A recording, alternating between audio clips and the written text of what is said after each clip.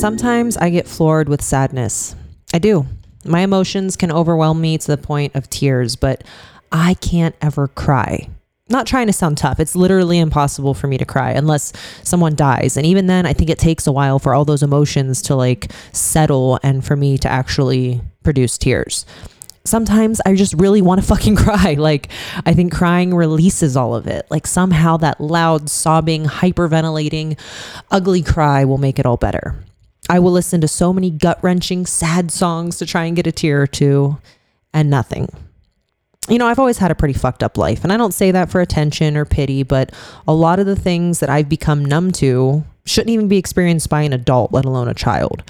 You know, I grew up with that mentality that the world is out to get me and life's not fair and I can't beat the odds.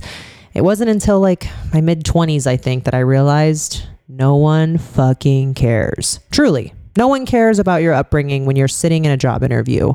No one cares if you were abused as a child when you're trying to buy a house or a car. No one cares if you're sad when you're taking finals. They don't. All of these struggles you've seen in your life will not give you the upper hand. The only time it comes up is when you succeed. Honestly, you know, when you're a first generation college graduate or when you land a huge job and you pay off your mom's house. That's when they say, wow, look what all you did after all that you've been through. They don't say like, you should get this promotion because we know that your dad does heroin. No, that's not real life. And in the real world, no one gives you a break because of your adversities. And I feel like it's really important to give yourself a limit on how long you're going to be sad or sulk. You know, if you're grieving over death, no, not you. I'm not talking to you. I'm talking about, you know, when your butt hurt because the guy you like was out with another girl or some shit. You know, you get like an hour of poor me and then you need to remember like what a badass bitch you are and get over it. You know, most likely his damaged ass has had like 15 hoes and he needs attention from all of them and he's going to be back in your DMs in no time. I mean, come on. And most likely you're only sad because you're all fucking damaged too and your ego's hurt. You don't actually like him and you're not actually sad. I have a whole episode on ego. You should definitely check it out because that's completely relevant to that statement.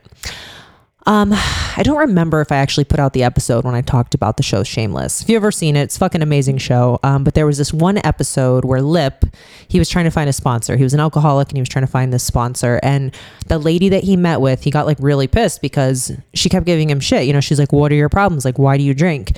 And he's like telling her all this stuff. And she's like, wait, how are any of these your fucking problems? And he's like, no, but like my girlfriend has this problem and my sister has that problem. And she's like, but yeah. How are any of these your fucking problem? And he gets really mad. But anyway, that's how it is. Like we take on all these problems like they're ours and they're not. Like, yeah, it sucks when something is going on with a friend or a family member, but a lot of the time it's not actually your problem.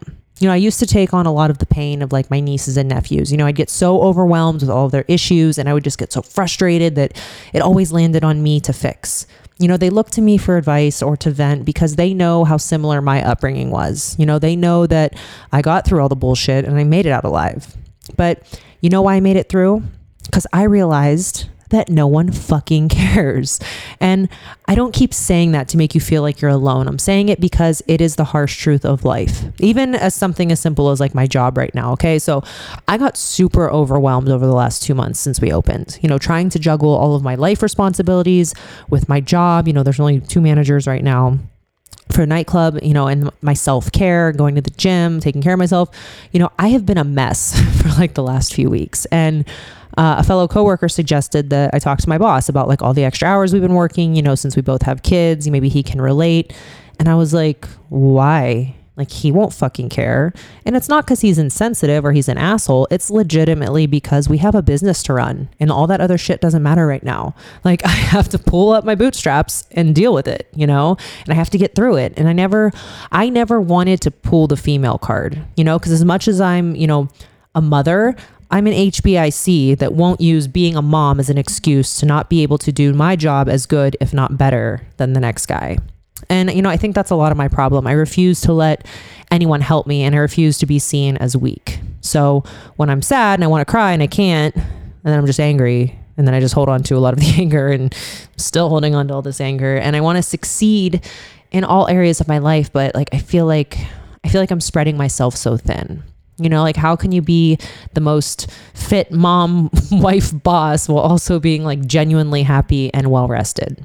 It's nearly impossible, especially when your brain is such a little fucking mess like mine is. I spoke of my nieces and my nephews and how I try to like give them advice. One in particular, I've spoke of her before. She got caught up in a really bad situation and she's going to be released from juvenile prison this year. I talk to her every week, and when she's in one of her funks, she's dwelling on all of life's horrible hands, I have to remind her that no one cares. Like, I care, but the world doesn't. What she has seen in her life and all that she has been through is more than any child should ever have to go through, and I constantly have to remind her that she has to overcome all of those things and put them behind her and move on.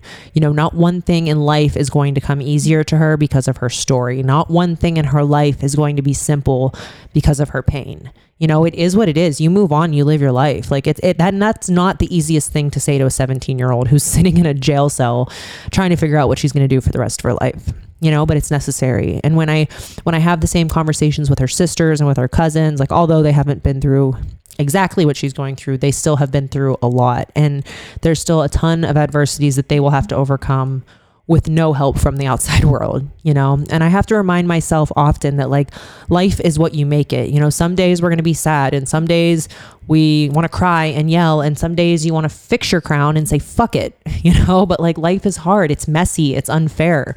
But when you learn to accept that and that being sad isn't going to change that, and being miserable is just going to make it worse, the next part of your life begins. Your boss doesn't care about your car breaking down when you're late. Your lash artist doesn't care when your sitter cancels and you have to miss your appointment. Your bill collectors don't care that you lost your job. And I sure as shit don't care if you're not going to do anything to fix your own problems. Everyone is just trying to get through their own lives. Everyone has their own problems. Most people are just trying to get through the fucking day, and that's me. Like, every day is on loop, work, gym, kids, repeat, and it's exhausting. And that's why I'm always talking about kindness and just spreading joy to people, because you never know what someone else is going through. Just about an hour ago, I'm having a bad day. I'm having a horrible day. And I said some ignorant shit to my mom, and she left, and I called her like 10 minutes later, and I was like, I'm sorry. I'm sorry about what I said. I wasn't trying to project my negative energy onto you. I'm just having a rough time. And that's okay to recognize a mistake and apologize. I don't need to take it out on Joni because I'm frustrated. And I know she's my mom and she does care. She also doesn't care if I'm going to be rude and make her feel bad. So what do we do? On sad days, be sad. Try not to ruin someone else's day, and don't use your hard life as an excuse to fail. We've all been through shit. We're all going to continue to go through shit. It's life, man. You just got to make the most of it. You can hit me when it's over, what's up? You can hit me when it's over, what's up? You can hit me when it's over, what's up?